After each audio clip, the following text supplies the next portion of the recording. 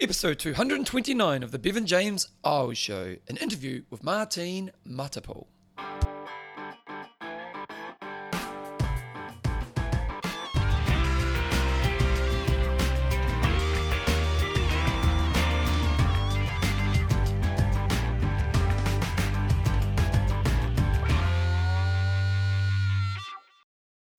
Radio team, welcome along to episode 229 of the Bevan James Eyles Show, your fortnightly podcast on the behaviours that create a lifetime love of fitness, so you can get all the benefits that come alongside it. You know what, I'm not going to talk much today because I've got a really cool interview with a lovely young lady by the name of Martine Matapo. Martine is a very, very successful young woman in the fitness industry. She's kind of shot up the ranks of Les Mills and has done very well. Is kind of presenting in the biggest kind of stage. She's a very highly qualified fitness professional. She's an educator, but also she's just this really awesome person. And she's just, you know, sometimes in life, some people just have this really cool energy about them, and there's a real happy disposition in what they give to the world. And Martine is definitely that. And so I'm up in Auckland right now doing some work for Les Mills, and we're kind of roomies, well, not roomies, she's a couple of rooms down from me. And I thought, you know what, she's the kind of person I'd love to get on the show. So she came around last night, we kind of got the mics out, and we just have a conversation. And you know what it's like with me, I kind of just throw random questions at people, and there's obviously a fitness angle to it, but there's also just a good honesty. She's really honest, which I really like, and some really cool insight. And it's one of those interviews where you're going to listen, and I imagine you'll find it quite self-reflective in the stuff we talk about. So so I'm going to pretty much get straight into it. But before I do, I want to say a big thank you to all the patrons of the show. The patrons of the show are people who financially support the show, and each time I release an episode, they just donate a little bit of hard-earned money my way. And I just want to say, also, when you become a patron, you get a cool Bevan James Eyles Show nickname. I don't know if it's cool or not, but I'm going to say it's cool. And these are some of the people who are patrons. We've got Luke Mayhem Miller. We've got Pip, the Silent Assassin in Langford. We've got Kate, the Perfect One Southern. We've got Robbie, Big Shot Allen, and Gemma and Glenn, Team Divine Mitchell. These are all people who support the podcast. So again, if you want to support the podcast, go to bevanjameseyles.com, my website. Click on podcast, click on support me, go through the process. And what happens is each time I release an episode, you just donate a little bit of your hard-earned money my way. Anyway, let's get straight into the interview with Martine. Here she is right now.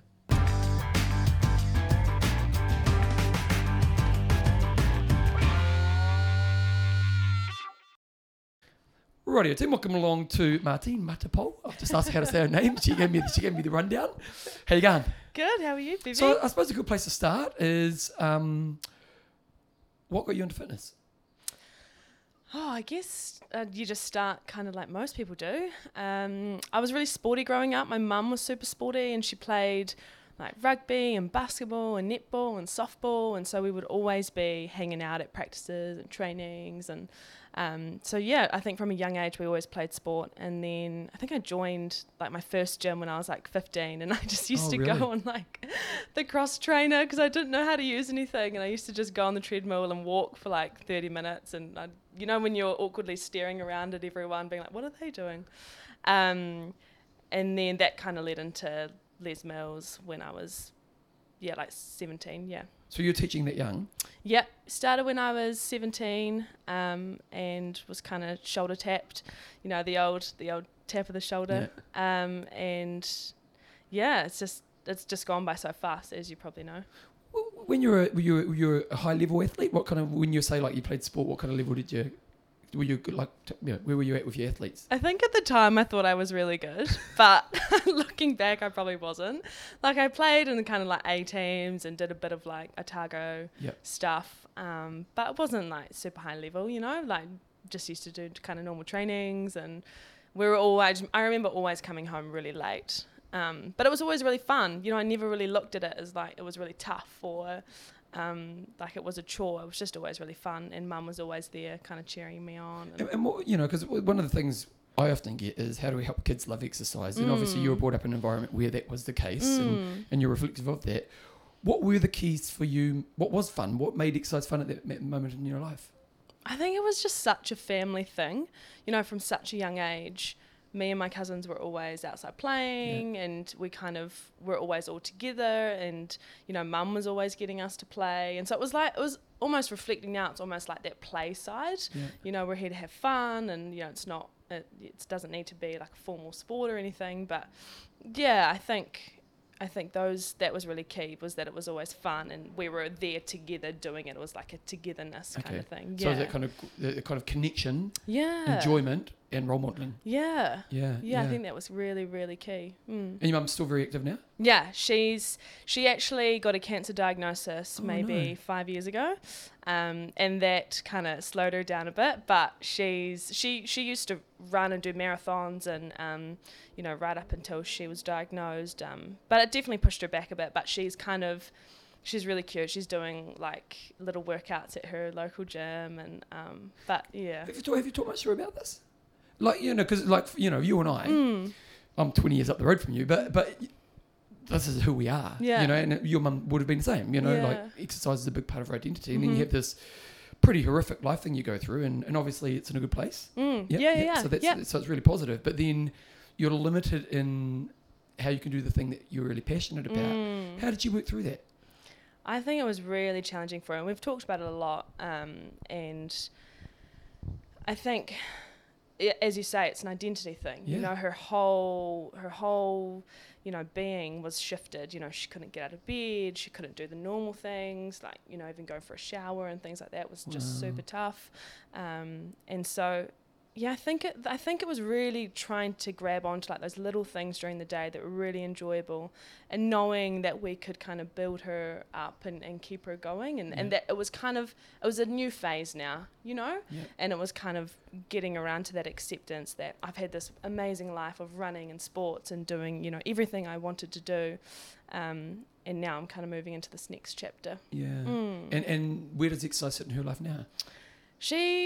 I think she goes up and down, but for the moment she's been really, really enjoying it. And I think because her body's changed so much as well, and her abilities, and, you know, I think sometimes, you know, we would be doing things and she kind of thinks she's still in her like 30-year-old body and, you know, doing the marathons. And I have to be like, Mum, chill, you know. But yeah, now she's doing like little strength training workouts, and she's going for big walks, and yeah, so she's doing awesome. So she's still got the prioritization of it. It's just how she's doing it's kind of different now. Yeah. It's gonna be a hard thing to, because I just think of myself, like I'm mid-40s now, and I have no slowdown yet. I can't jump as high, like in plyometric stuff. You know, like if I remember teaching with George, and he had a jump that I could no longer get to. So there's definitely aspects of aging where I'm like, okay, well that's no longer there. But I haven't had that big. Like, okay, now there's a massive shift. You know, like a lot of people, their knees will go and stuff like that, and I've been very lucky in that way. And it'll just be really interesting to see, you know, because you have to accept it, don't you? It's, you know, at a certain point. Yeah. How do you think you'd go? I think now I'm okay with it. I think, like at your age, it would have been a disaster. Yeah. Because I was just too. My identity was just so much fitness. Yeah. You know, and I think one thing I've done well is to develop. A multi-dimensional esteemed person. Yeah, right. You know what I mean? So I have music, I have business, I have family, friends. Yeah. Still have exercise. Yeah. But I'm, you know, the early version of me, all I had was exercise. And so I'll still move no matter what. How I move and how much I move may reduce as I age, but I'm not so dependent on the movement for the sense of esteem. Because you went through like your back and and to be honest, and I've talked about this on the show, but the thing with the back was I didn't actually, and it was really interesting because Joe was saying, people would say to my wife Jo, people would say to her, they'd go, how's Bevan going? And she'd go, no, he's actually doing really good. And I go, no, but really, you know, it's the head tilt and the eyebrows. Really. Yeah, but I didn't find it hard at all. Yeah, and I think that's because I'm that multi-dimensional esteemed person now, and that I actually could act wisely through that time, because most people in our industry, when we get injured, often do foolish things. Yeah, you know, because we don't want to stop. Yeah, and so I actually was able to act wisely because my esteem wasn't reliant on it. You know, and it's something we need to be careful of in our game, because we, particularly in the Les Mills game, we become so. This brings so much to our life. Yeah, but it also can be a bit too dominant. Yeah, you know, and most of us go through it, but it's just making sure you do get to the other side and develop those other sides. Yeah, more importantly, you. So you start teaching at 17. Yep. So what's that like? Because that's quite a massive thing, because it's suddenly you're in quite a big leadership role. And so what was it like when you first started standing in front of people teaching exercise? I think it's funny because as a kid, I wanted to be lots of things when I was a kid, but I also really wanted to be an actress. Oh, wow. And so like I used to love public speaking. And so you're naturally quite good at that stuff. Yeah, yeah. And, you know, I remember I used to perform like little skits for my mum and my sister. And so, yeah, I think it just felt really natural to me. It was just like it's not like that it was easy, but it just felt like, yeah, I'm in my space. And what gave you that?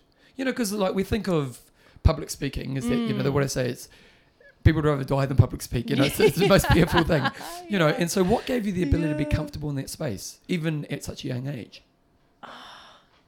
I'm not sure. I think, you know, Mum, I'm always talking about my mum at the moment, but she got me into kind of drama lessons when I was a kid. I went to acting school. And so, yeah, I think a lot from her was like she just wanted me to be, you know, as confident and as knowledgeable, you know, as I could be. Yeah. And she, you know, wanted me to try lots of different things and, you know, that sort of stuff just really stuck. Like I was really young, but probably 7 or 8 when I was doing acting classes. Oh, wow. And I, you know, I used to be in plays from around the Otago area. And so, yeah, a lot of it was just when I was young, I just tried a lot of it. Okay.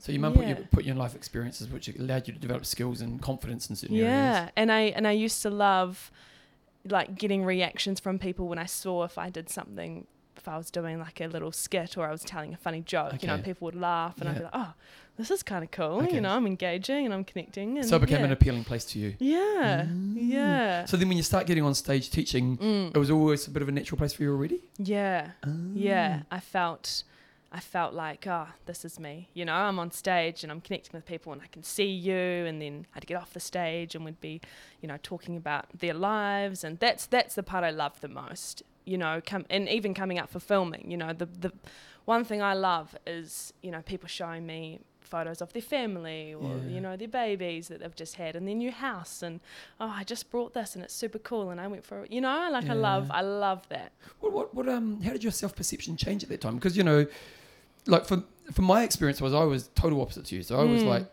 going nowhere in life, and then found this and got on stage, and it was just such a massive shift in my life. Whereas you were already quite comfortable in those positions. So was there a shift in self-perception through that role that came within yourself? Yeah, I think I just realised, you know, how important exercise and kind of this role can be in other people's lives. Yeah. You know, because when I first started, I was like, oh, it's all about me. I'm on stage and I'm acting and performing and this is super fun. And then I was like, oh, there's actually more to this, actually, you know, and people would tell me stories and go, oh, you know, I've just had the worst week and I've come to this class and it's just made me feel amazing. And so you kind of start to think, oh, this is actually a bigger picture than just me, you know, when you're 18 and figuring out life. Yeah, so you're starting to understand how you actually are influencing others in really positive ways. Yeah, I guess you kind of realise that leadership role or that role modelling, and you know, you have these members and then you also have kind of other instructors coming up, and so you kind of zoom out a bit and go, this is kind of cool in a better way than I thought it would be. And did that not in a pressure way, but did it kind of make it bigger? Like for me, I had similar experience. I remember kind of one day I woke up and I realised I was a Pied Piper. You know what I mean? Like, you know, like we're the kind of people who are Pied Pipers. Yeah. And it was that kind of thing, and I have influence. Yeah. And I was like, okay, well then how are you going to use that? Yeah. You know, like did you have a similar kind of experience around that? Yeah, I think still kind of going through that, especially with social media, and like you've talked a lot about it on the show, but you know, I think I just try and think, you know, who am I authentically, and I'm just more of a people in person kind of person, but totally understand social media engagement and stuff, but I'm just not on there all the time. But I guess to answer your question, it does just kind of give you a different perspective on how where you might sit in terms of the role and the leadership in Les Mills space, I guess. It's interesting actually as you talk about social media. It's interesting that you know, because we do portray something to the world, don't we? But in social media, it's quite a conscious choice of how do I want to portray myself. Yeah. You know, like it is. Yeah, it's such a. So how do you handle it? Because obviously, but you're of a younger generation. Yeah. Like I'm pretty crap on it. I kind of chuck some stuff occasionally, you know. Yeah. But and I try a little bit, but I don't really try. How do you approach it? Because you know we're in a game where image is often sold on social media like crazy. So what are you trying to do with your influence in that world? I think I'm still trying to figure it out. But like I think, you know, in the past few years I've been going through just trial and error of what, you know, if I post something, and did that feel authentic, or is that really what I wanted to say, or have I got an agenda here? Am I trying to impress others, or am I trying to wear a certain brand, or, you know, say a certain message? So now it's very, you know, this, Martine, is this something you would post? You know, is this what you're truly feeling? And if it is, then fire away. If it's not, then it's probably going to feel a bit clunky once you've posted it and you're going, oh, was that the right thing to say? I heard an interesting book the other day, and they were talking about it was just about materialism, and it was like, if no one could know you bought it, would you still buy it? You know, and it's you know, and I know social media isn't that, because most social media is showing, but the kind of, is this true to who I really am? That's kind of what you're saying, isn't it? Yeah, and then there's also like another side of kind of detaching from that. Yeah. Just going, it is just a platform of photos and you know, why do we think so deeply about it? Yeah. But yeah, it's a strange one. Who are you? Is a deep question. But like when you think about, I go back to Martine and what would be important to her, what are the words that come up? I think definitely people, you know, my family, you know, fitness is a big one.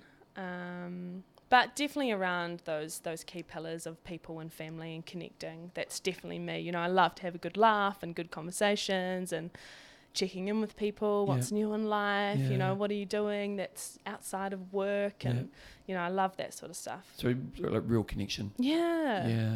Do you find one thing that's hard in our game is because we are the people connector and we are a leader, sometimes there needs to be boundaries. Yeah. How do you find that? And do you, like, you know, do you manage that well? Yeah. Because I'll give you an example. Yeah. Years ago, I was going out for partner, and someone at the gym came up to me in a way that was needy, but and I provided as much as I could in that situation, but I didn't offer more. And my partner was quite critical of me, and I remember my manager at the time was quite an important person in my life, and he said, "You don't understand that Bevan gets this 10 times a day." Yeah. You know what I mean? Yeah. And so he can't actually always provide more to everyone. You know, like you've got to choose your levels with different people. And is that something you face? And if so, how do you manage that? I've definitely felt that, you know, like in the gym space, if, you know, like I'm training or I'm trying to do something and then people are constantly trying to come up and say hello, which obviously I love, but, you know, you kind of have to be like, okay, I'm training now. Or I've actually been like, okay, I'm going to find another place that's actually my training space. Okay, nice. And then Les Mills is kind of my work, my workplace. And this is where, you know, I work. And when I'm there, I'm talking to people and I'm very hello.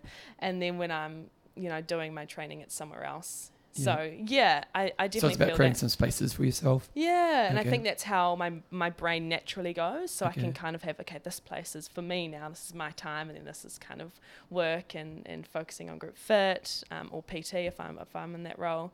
But as well on social media as well, like people will be messaging you all the time saying like just the weirdest things, but also things like, you know, where did you get that outfit from? Like, what shoes are those? Or so that's funny as well, but normally you just go, oh, delete that one. don't ask her for her shoes. It's amazing. It's a funny time, isn't it? Because time is kind of like your greatest asset. You know, it really, really is when you think about it. And it's amazing how quickly you can give it away. And again, there's, you know, because it's like, if someone's asking about your shoes, well, they probably just go to a website. You know, like it is, you know, and you feel that kind of obligation to somebody, don't you? Yeah. Hey, when you're working, like you've become an educator, how are you finding that? Well, tell us about it first of all. So I'm a tutor at the New Zealand Institute of Sport, which runs a whole bunch of diplomas and qualifications in kind of sport, recreation and exercise. So there are some personal training qualifications in there as well. But I primarily look after what's called a level 4 study and career preparation qualification. So it's kind of for people who aren't really sure what they want to do and are kind of just wanting to find some skills around studying, probably working in industry or getting exposure to exercise. Yeah. And as well, it's kind of a bridge to personal training. Okay. And then I kind of teach in some other areas as well. But it's definitely been challenging being on the other side, you know, because I've been through education. I did a degree and then masters on that, and so it's different being on the other side. Yeah. So when you were in your study, what made you successful? I think firstly, I did something I loved. Okay. So I think that was really key. So it was never a chore? No, and I left school and all of my friends were doing law or they were doing, some finance or something. And so I was like, I'm going to do law. Yeah. So I did first year law. So I did. Did you? Yeah. I spent all my time at the gym. I was like, what am I doing here? Yeah. And so I just felt like I was split in half, you know, because I love writing, I love reading, and I love public speaking. I was like, law's going to be great. This is me. Okay. So in some ways, it looked like it could tick boxes. Yeah. Okay. Yeah. Yep. And then I did it, and I was like, it's okay. I'm just not really feeling like a bit of a spark here. Like it's really interesting, and I loved all the readings, and I was, super nerdy with it. But I think I actually want something different. Yeah. So yeah, I did a PE degree and then masters on that. But I think the key was really choosing the one that I loved and not really sticking with something that I felt, it's not really me. And was it hard to walk away from law, or was it actually pretty obvious? It was pretty obvious to me, but it was hard because I naturally set such a high bar, and I'm going, if I'm going to start something, I'm going to finish it. Okay. But in yourself, that's not right. And so I just diverted and And so now that you're on the other side, because it's interesting, it seems like you were pretty motivated as a student. Yeah. Yeah. And obviously probably did pretty well. Mm-hmm. And then suddenly like it's that thing of not everyone has what you have. You know what I mean? Like, suddenly you go into a world where maybe not everyone is so motivated and all that stuff. So what are the challenges you find being an educator in trying to help people who are trying to progress forward? I think from my brief experience so far is people's just backing themselves, I think, is a lot of it. And there's so much change when you can see in their eyes and they're going, you actually back me as a teacher, and it's amazing how little encouragement students need to go, really? I can do this. And so I think a lot of it is really backing yourself and going, I can do this. I have the tools. I can ask questions. Someone's here to support me. I can rely on them. So, yeah, that's a big one, I reckon. So ultimately you feel it's ultimately a bit of a lack of self-confidence, really? Mm-hmm. And so they limit themselves. Yep. And they're going to make it harder for that reason. Actually, interesting. I was talking to this lady the other day. The lady I know is a lovely lady called Paula, and she's in her 50s, and she's become passionate about learning Spanish. And started 2 years ago and is all in, and killing it, just became a new life passion and killing it. And we were talking because she wants to do exams. So she's kind of gone with tutors and gone through apps and kind of books and stuff and learned a lot along the way. So she's progressed really well, but she hasn't done any kind of formal study with it. And she kind of decided that she wanted to go through some formal education. And in doing it, she's got to do some exams. Now, she didn't do well at school. And interestingly, her story was that when she was at high school, when she was at intermediate, which is, for those overseas, is kind of like when you're 12 before you go to high school. She was a really high level student, and because she did so well, she got sent to a high level high school. But when she went to the high school, she felt like she was the thickest in the class. Right. And so it's that comparison thing. She went into the class, and then suddenly she's in this place where she's the lowest of the rung, and then which led to her actually not doing well at school at all, and she failed exams, and now 30 years later, she's now in a place where she has to do exams again, and she's got all this kind of scarring from when she was younger, and we're just having this really interesting discussion around you're not that person anymore. Yeah. But what was really interesting was that when she went to we kind of figured out what the problem was, and the problem was when she went to high school, because she felt like she was the least intelligent or one of the lower intelligence in the group, she actually didn't study anymore. Yeah. She stopped studying for exams. And so her actions led to failure, and which reinforced the belief that she was one of the lesser people. You know, and it's like a loop. Yeah, it really was. And because she was actually really intelligent if she just gone to a normal high school, and she probably would have studied. But because she felt like she was thick, she stopped studying, which then she failed, which she told herself, I can never be good at exams.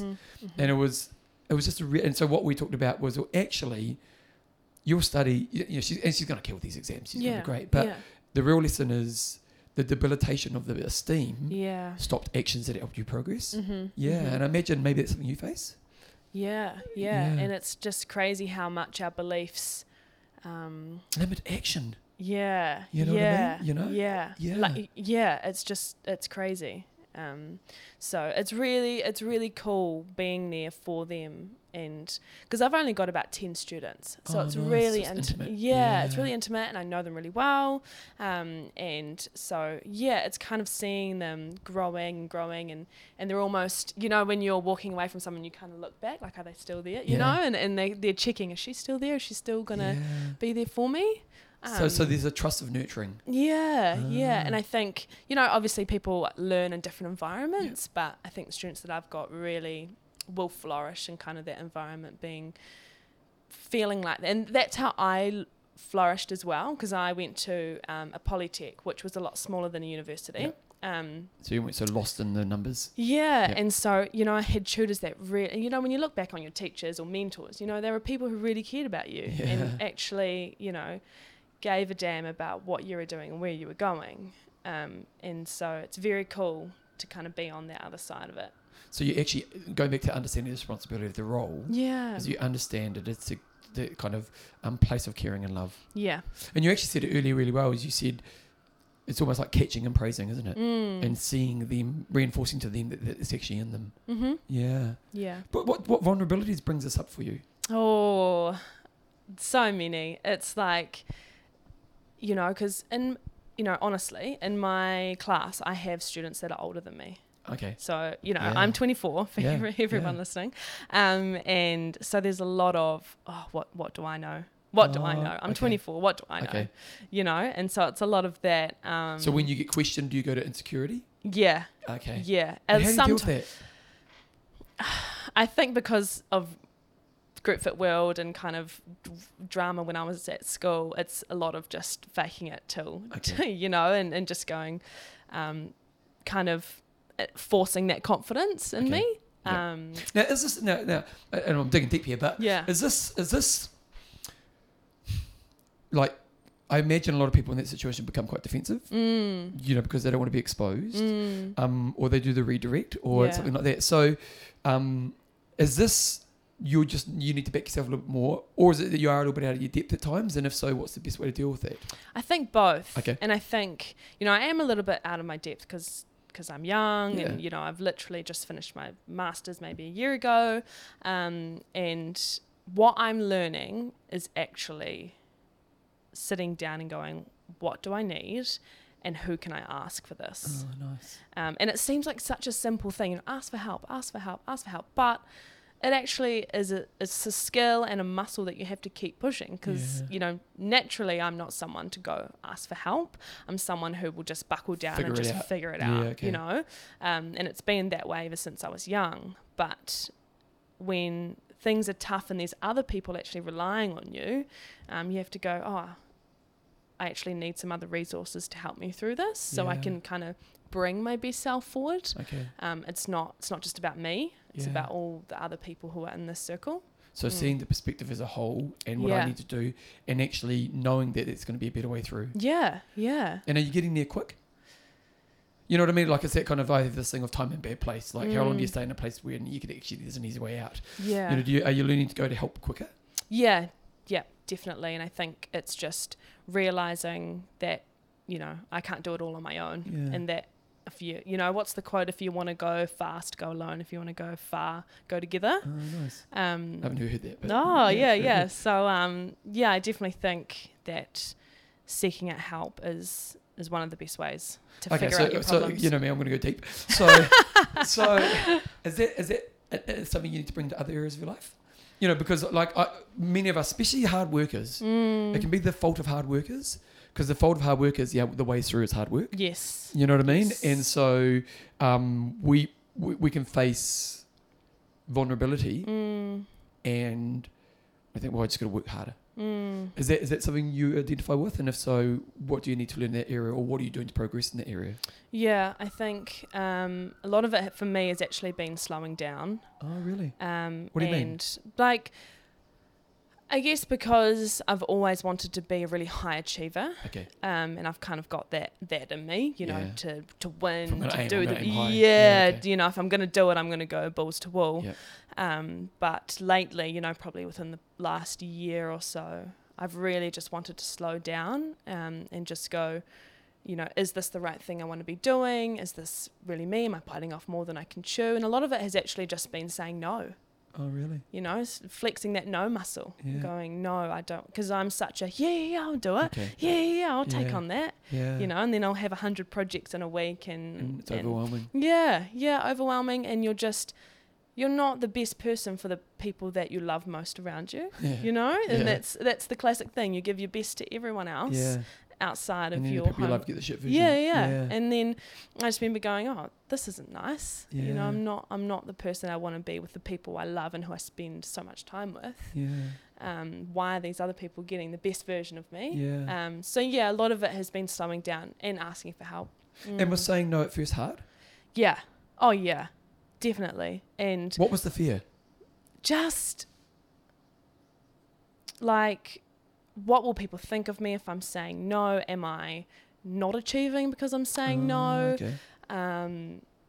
It's just all around that achievement.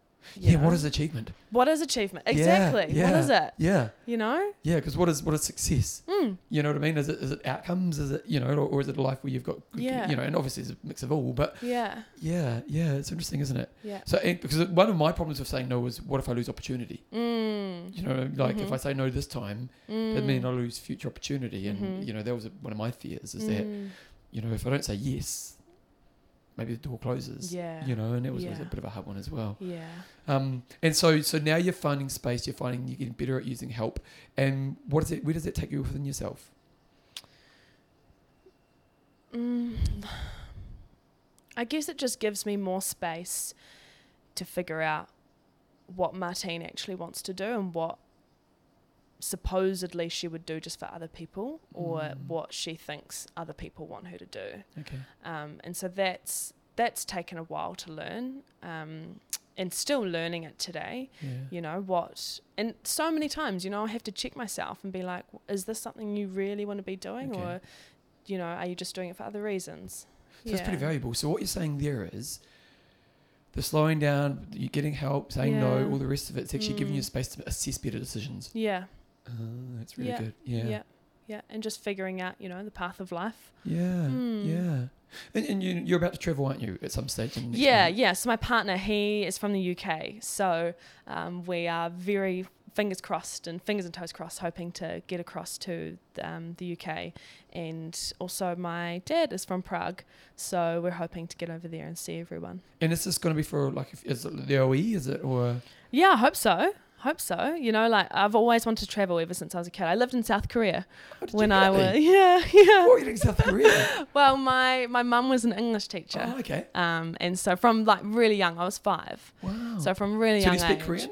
I can't speak it really anymore. Okay. I can say like hello probably, but that's about it. Yeah. I wonder if you'd be able to pick it. How long were you there for?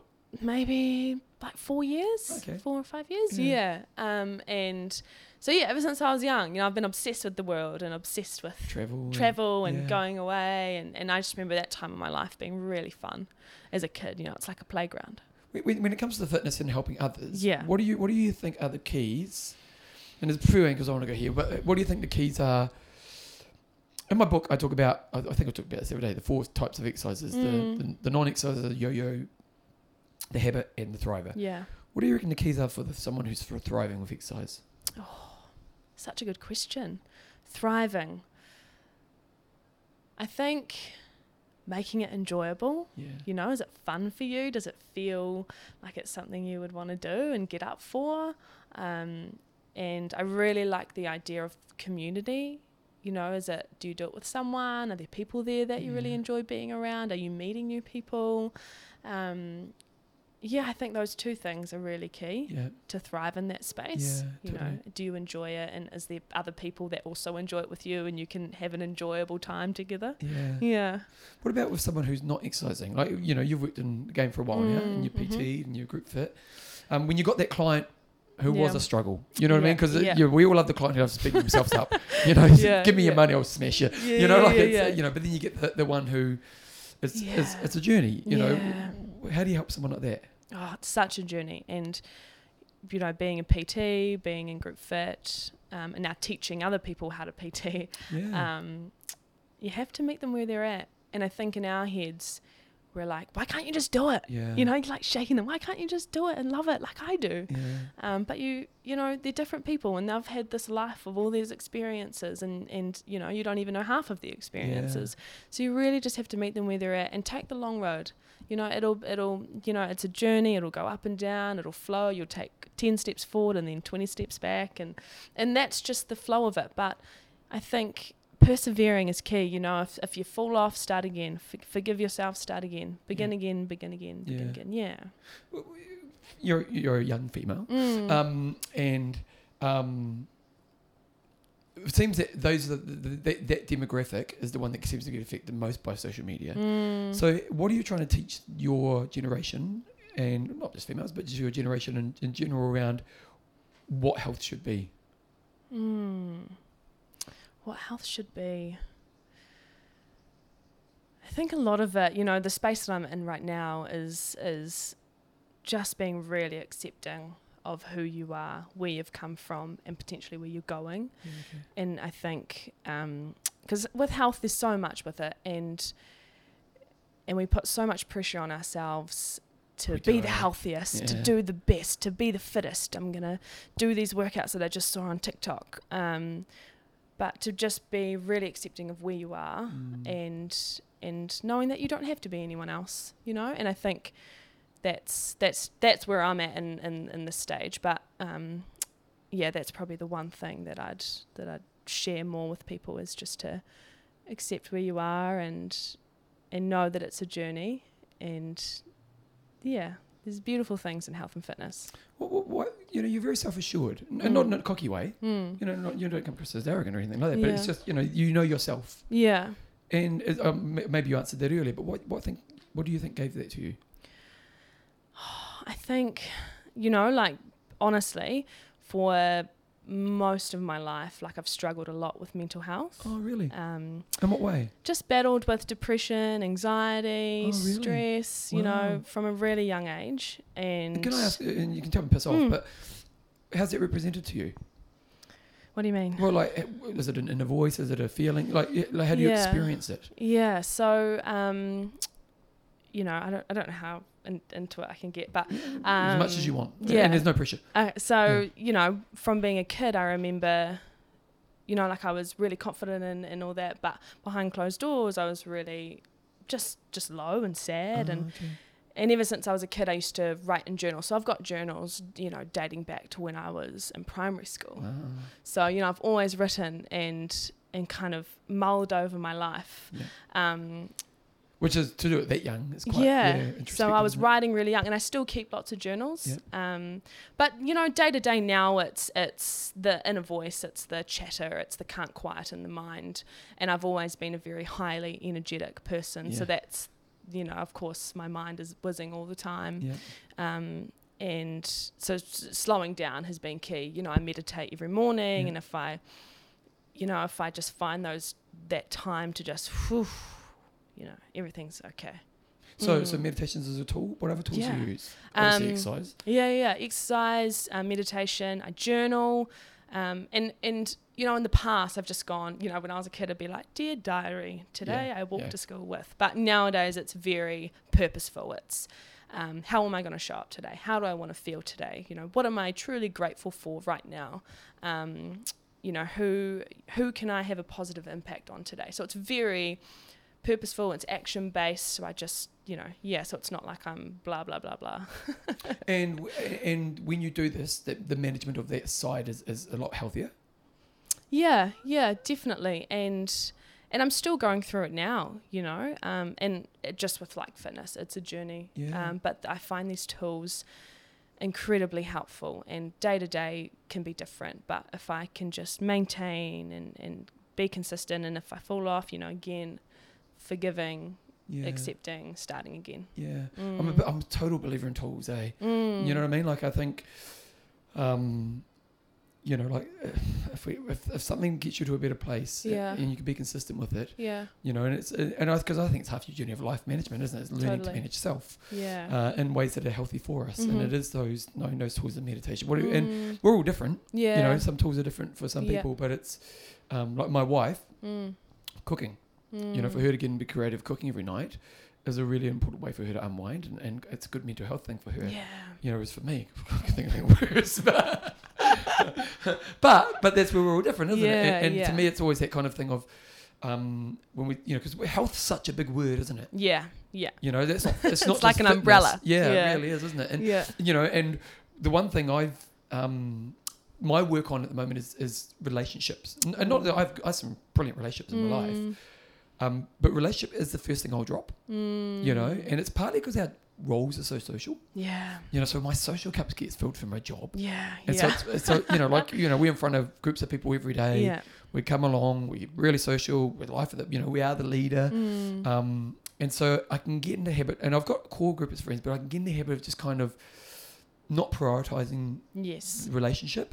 And it's that thing of you're going out for a party and you go, I can't bother going tonight, and so you don't go, but every time you go you're glad you went. You know what I mean? And it's that thing of relationship is the one thing I have to consciously make sure I put in my life. Putting the effort in. Putting the effort in, and not with just with a certain amount. And the reason is, and again I think I've got pretty good tools, but I always come more charged back from life from the right person and the right connection. Like I caught up with a friend of mine a couple of weeks ago, and as a friend who was a really important person in my life, he just moved back to the city recently. You just walk away from it, you just go, oh, you feel your cup's filled, eh? And it's just, I suppose it's the thing is understanding your tools, putting them in, and make sure you prioritise them, eh? You have to really pull them to the forefront. You do, don't you? Because they'll just take the back seat. Otherwise. And if you don't, there's not downfall, but there's a regression, isn't there? And then it'll hit you one day and go, oh, I actually need to prioritise my relationships or whatever it is. Is there any fear going overseas? No, just excitement. Just excitement, and it's just the life we live in. It's. What do you get to let go of? Not that you may not need to, but but like it's a question I've been thinking about a lot in life lately. Is that what do you let go of when you travel? Just maybe it's, like I was thinking recently. My wife and I recently have kind of hit a next financial point. We've always saved and invested in the rest, and we're kind of at this point in when it's like, oh, actually, we're kind of at a level where there's some things I can let go of. And practically, and also mentally.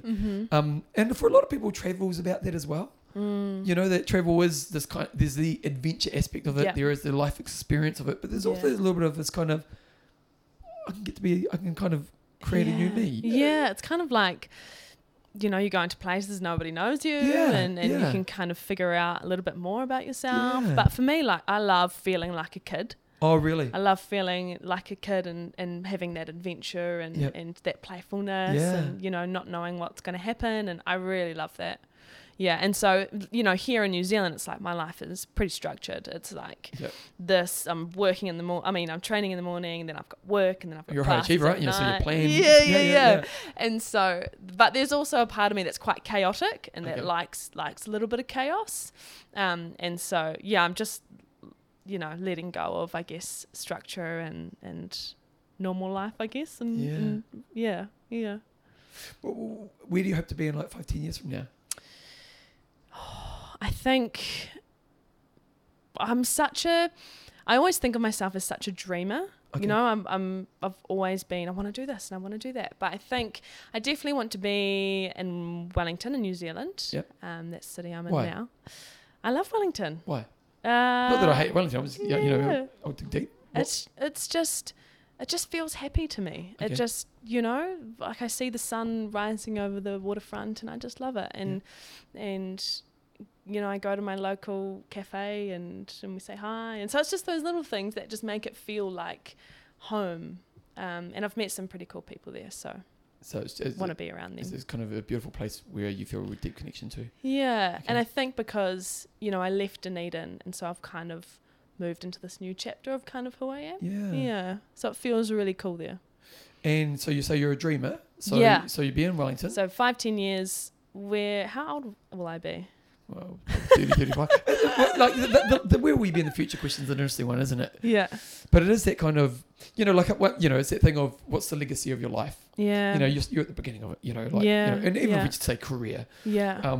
in theory, you've got, 40 years of work in front of you. Mm-hmm. And it's that kind of, and not that people have to have that trajectory, and life's such a random thing, but it's that kind of, at the end of it, what would I want my body of work to be? Or how do I want to use my time? That kind of question. Yeah, I think I really like to connect with people and to hear people's stories. So, a lot like you in that sense. Yeah. You love to be talking to people and getting those stories. And, I always wanted to be a writer when I was a kid. So, writing books would be super cool. And I'd love to have a family. Yeah. That's really important to me. Yeah. I had a big family growing up. And so doing those creative things like, writing books and trying to, like when I was studying, my passion was cancer and exercise patients. Oh, really? So I did my master's on that. So I'd really love to continue that work, whatever form that takes, whether I do some formal education like a PhD or, whether I continue that line elsewhere in some capacity. But yeah. So ultimately, the path of your career is to connect people in powerful ways. Yeah. And then to do some self-expressive creativity through it. Yeah. Wow. What kind of writing do you like to do? Is it like creative writing? Yeah, I used to love that when I was young. I would write little novels. But I think now, I really want to probably share experience of what I've been through, in terms of like mental health especially, but also like on the cancer side, like I've had, multiple family members pass and, we all have. Yeah. It's a horrible thing to say, but it is the killer of our time. Yeah. Cancer affects everyone. Yeah. And, like I used to work with cancer patients every day and some of the people in my exercise program actually passed away. Wow. So it was like, What's it like? I don't want to sound like I'm desensitized to it because I'm not, but doing the study, doing the programs, and you knew that was a thing. Of course. Yeah. And we all talked about it, and even probably joked about it, because we just wanted, and it was life, and we were just doing what we had with the time we had, and wow, it's It's funny. I'm of an age now with death's becoming a part of life. Yeah. Like unfortunately we just lost Joe's dad in the last period of time, and I'm sorry. And it was it's really sad, and some other people were losing parents, and I've touch wood, I haven't had death, like seriously, I've lost no one. Really? Yeah, like a couple of friends who are kind of not even friends, are kind of more in the group, kind of 2 steps back kind of thing. Yeah. So no family members. That's awesome. Yeah, still my grandparents are still alive. Well, my nanas are. I lost a granddad, but he was a step grandparent, so I wasn't that close to him. Yeah. That's awesome. And when they will pass away, they're of an age. So, so touch wood because I haven't had death, and I will, but it's just, it is that journey of life, isn't it? Yeah. It gives you another perspective for sure because, you just. You're like, we're all going to go someday, let's make our time really useful. Yeah. And it's also funny being, someone who's dealt with depression when you're feeling so low, you're like, when is this going to end?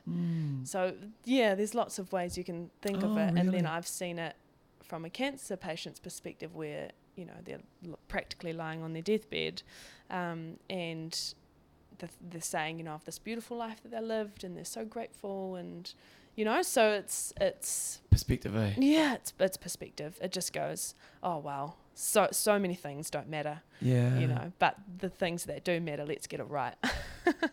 Yeah, that's such a good way of putting it, isn't it? The things that do matter, like here's a question. Yeah. When you do have downtime, Yeah. is there guilt? Or is it, you know, I'll let you answer. When I have downtime, is there guilt? I think it is true. It is hard for me to switch off. You know, my partner hates it because he just wants to chill and relax. Okay. And I'm like, let's go, let's go. But again, that's part of the slowing down part. But I think it's more of I should be doing. Which There's is guilt. Something I should be doing. So that's kind of guilt, isn't it? Yeah. And I guess it is masked, isn't it? My brain's trying to tell me, no, it's not. It's productivity. Yeah. But I guess in the real mask, it's probably guilt. Yeah. Mm. And how do you manage that? Mm-hmm. It's something I know. Like, I know that space. Yeah. You know, that kind of... I'm okay if, like, I plan to watch a movie. Yeah. You know what I mean? Yeah. Structure. Yeah. I'm very structured. Yeah.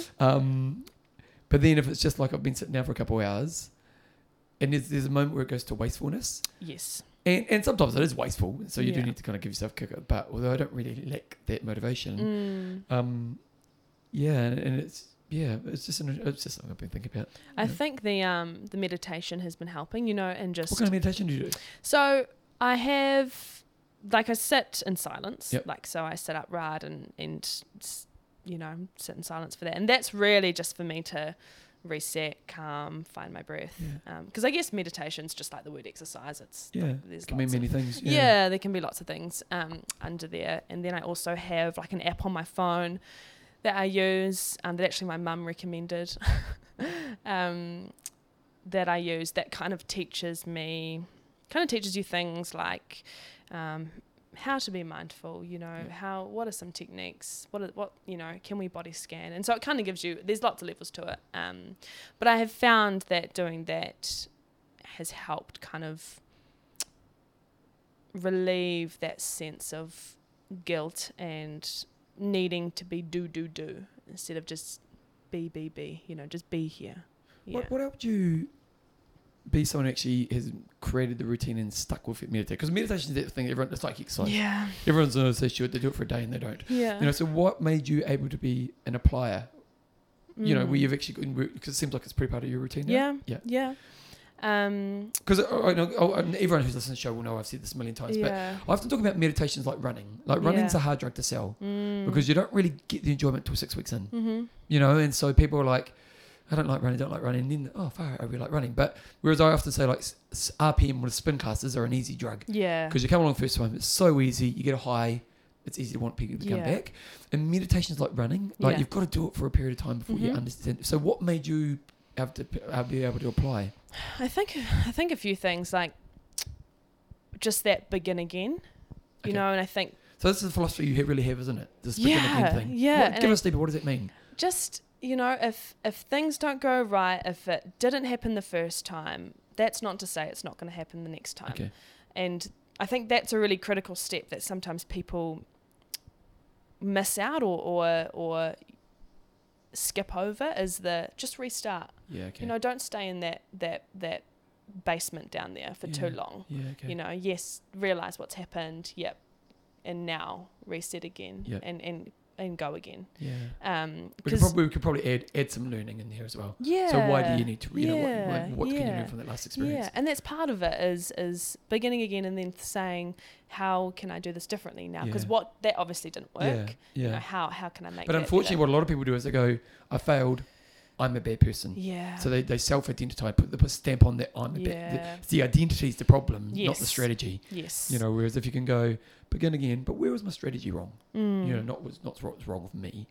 You know, I think that's really important. Yeah. Yeah. And so now it's, I mean, I guess you have to look back at your track record, but I just stuck with it, you know, even if it wasn't like, you know, now I'm probably meditating for 20 minutes. Nice.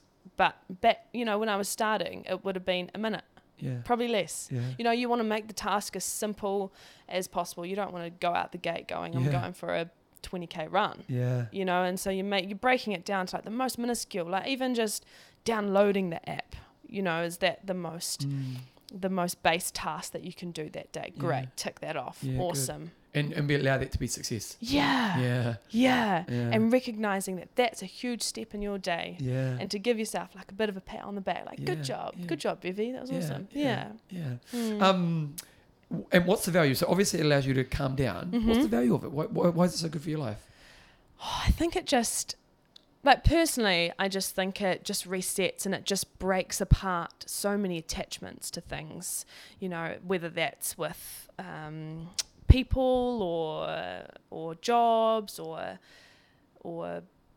tasks to do. It just kind of breaks up that wall. So it's like, I'm not the task. Okay. You know, if so it creates a disconnect. Yeah, it just kind of detaches you a bit and goes and you go, oh, I'm back here now. I'm back with myself. Yeah. I'm not actually the job. Yeah. You know, me and the job are separate. It's interesting. I'm reading a really good book right now, which I'm sure I'll probably talk about on the podcast soon. It's called Chatter. Like everyone should read this book. And it's Chatter. It's something. It's around. I can't remember what the subtitle is, but something like, you know, how to deal with the voice in your head. Yeah. And it's by a guy who's basically the world leader in psychology in this area. And he talks about, it's a brilliant book. So he talks about ruminating. So ruminating is when we're stressed or overwhelmed or, you know, and a good way I always think about rumination is that we have a thought that's working against us and we push rewind and play. And each time we push rewind and play, it kind of grows. You know, it becomes a bigger balloon, if you know what I mean. And we kind of get trapped in this thought, and there's kind of no way out.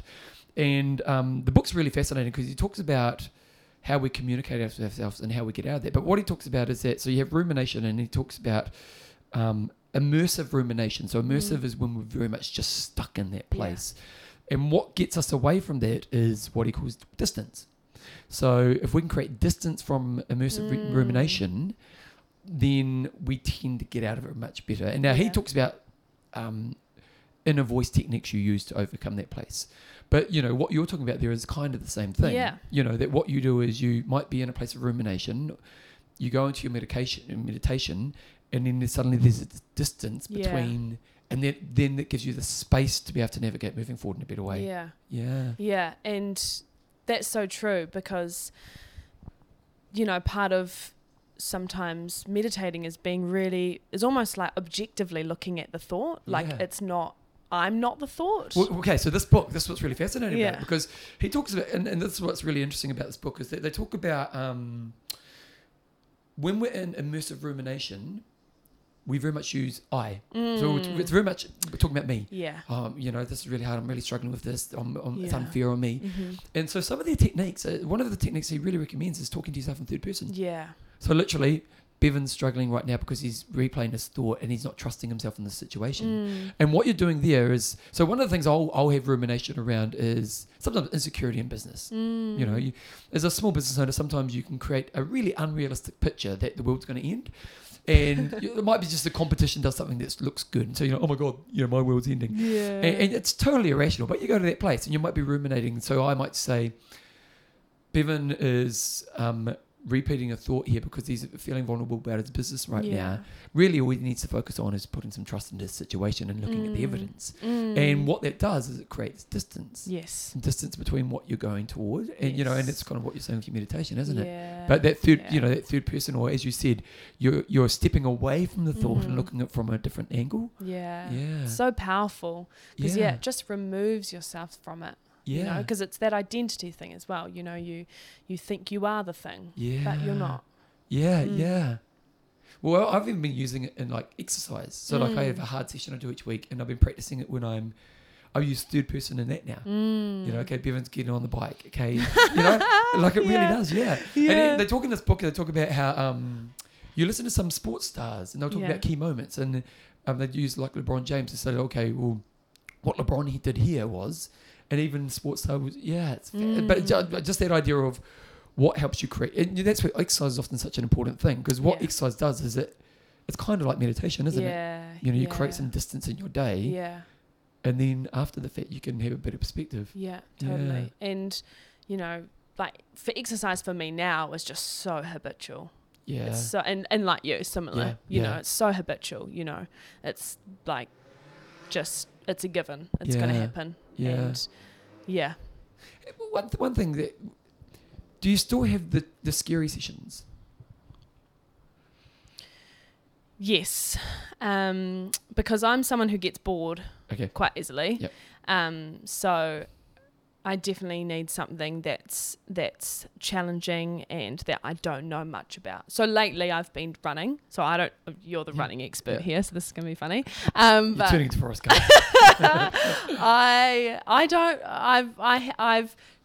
I enjoy running and I enjoy the challenge on my own. Yep. I like being on my own and going, oh, I did that. And, you know, you go through so much anguish when you're running. And then when you stop, you go, oh, okay, cool.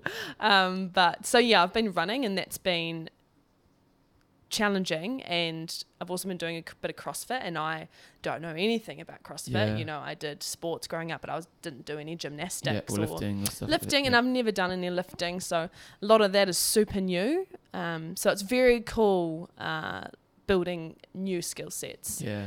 Yeah. And what do you do to prepare yourself for those moments? How do you win the scary moment? Just keeping, I've always been such an open person, but just that learner, you know, that white belt kind of mentality, you know, I don't know everything and I'm going to learn something. And, you know, there's been times where I've walked out going, I hated that session. You know, I'm swearing and I'm going, you know, F this, I'm quitting tomorrow and I'm gonna email cancel my membership. But you know, you get past those moments because this is life. You know, life is never going to be just flat line. There's always going to be potholes and challenges. So. Last question. Just what would you say to someone who isn't exercising right now? And just to encourage them to get into it, what would you say?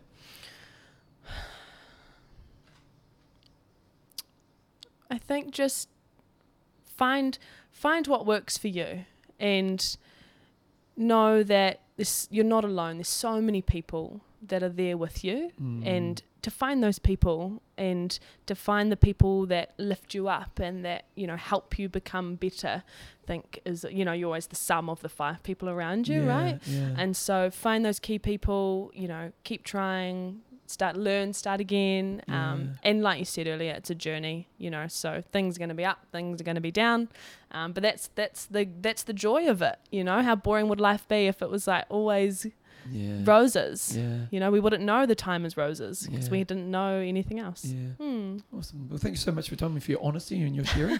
People do want to follow you. Where would they go? I'm terrible on Instagram. I mean, if you want to follow me on Instagram, you can. But yeah, Martine Matapo on Instagram, and you'll probably see me on some Les Mills stuff too. Awesome. Well, thank you so much for your time. Thanks, Bevan. Awesome, mate.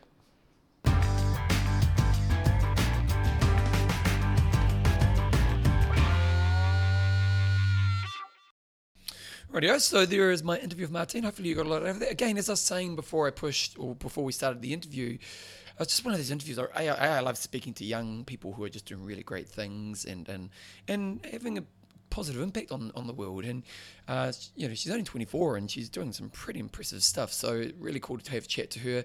And again, it's just those insights that come. You know, often when you hear an interview, you just self-reflect in ways where you get some really good insights. And yeah, it was really cool. And actually what was really cool after the interview, her and Mandy, who's been on the show a while ago. Mandy is another fitness professional I know quite well. And we went out for dinner and we just kept going deep and meaningful. So that's how we roll. One thing I do want to say is the book is coming out. It looks like the date's going to be about June. So we've been talking to the publisher.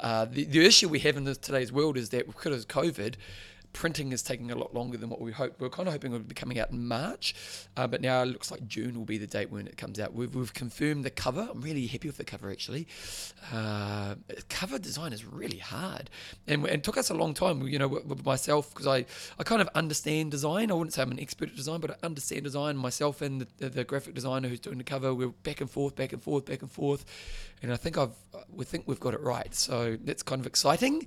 So again, I think I said on the last episode, I need you to help me push it when it comes out, and you'll hear about that closer to time. But I'm pretty excited. I'm going to start recording the audiobook. I wasn't going to record the audiobook. I was going to pay somebody to do the audiobook. And a lady I know called Paula, who I talk about actually, with Martine today, she said, I really like it when the author reads the audiobook. And I'm not a great reader out loud. It's a skill I've got a lot better at in my life. Like I couldn't even do it at all when I was a kid. But I do tend to make, just little mistakes. And when I'm reading out to people, it's not so bad. But when you're doing audiobook, you've got to be 100% accurate. So I found on Fiverr, there was a guy who said, I can edit audiobooks. And I said, look, mate, I make a few mistakes. And so he said, we'll do a sample and we'll see. And I did a sample and I probably made, probably 20% of the time I was making mistakes. Sent it back to me. It made me sound like I made no mistakes at all. So I was like, this guy rocks. So I am going to record the audiobook. It'll be a bit of a journey for me. The book's probably, as an audiobook, will probably be about 6 to 7 hours long. So yeah, it's going to be a bit of, I imagine it'll probably take me about 30 hours, 40 hours to record. So, but hey, it's another little kind of experience for me to go through in this whole second book journey. So anyway, I look forward to the book. And again, the book's called I Will Make You Passionate About Exercise. I'm really excited about it. Anyway, if you do want to support the show, become a patron, spread the word about the show, give some feedback, give a review somewhere, and yeah, just enjoy yourself. Have a wonderful couple of weeks. We'll be back in a couple of weeks for another Bevan episode. And as always, keep being you.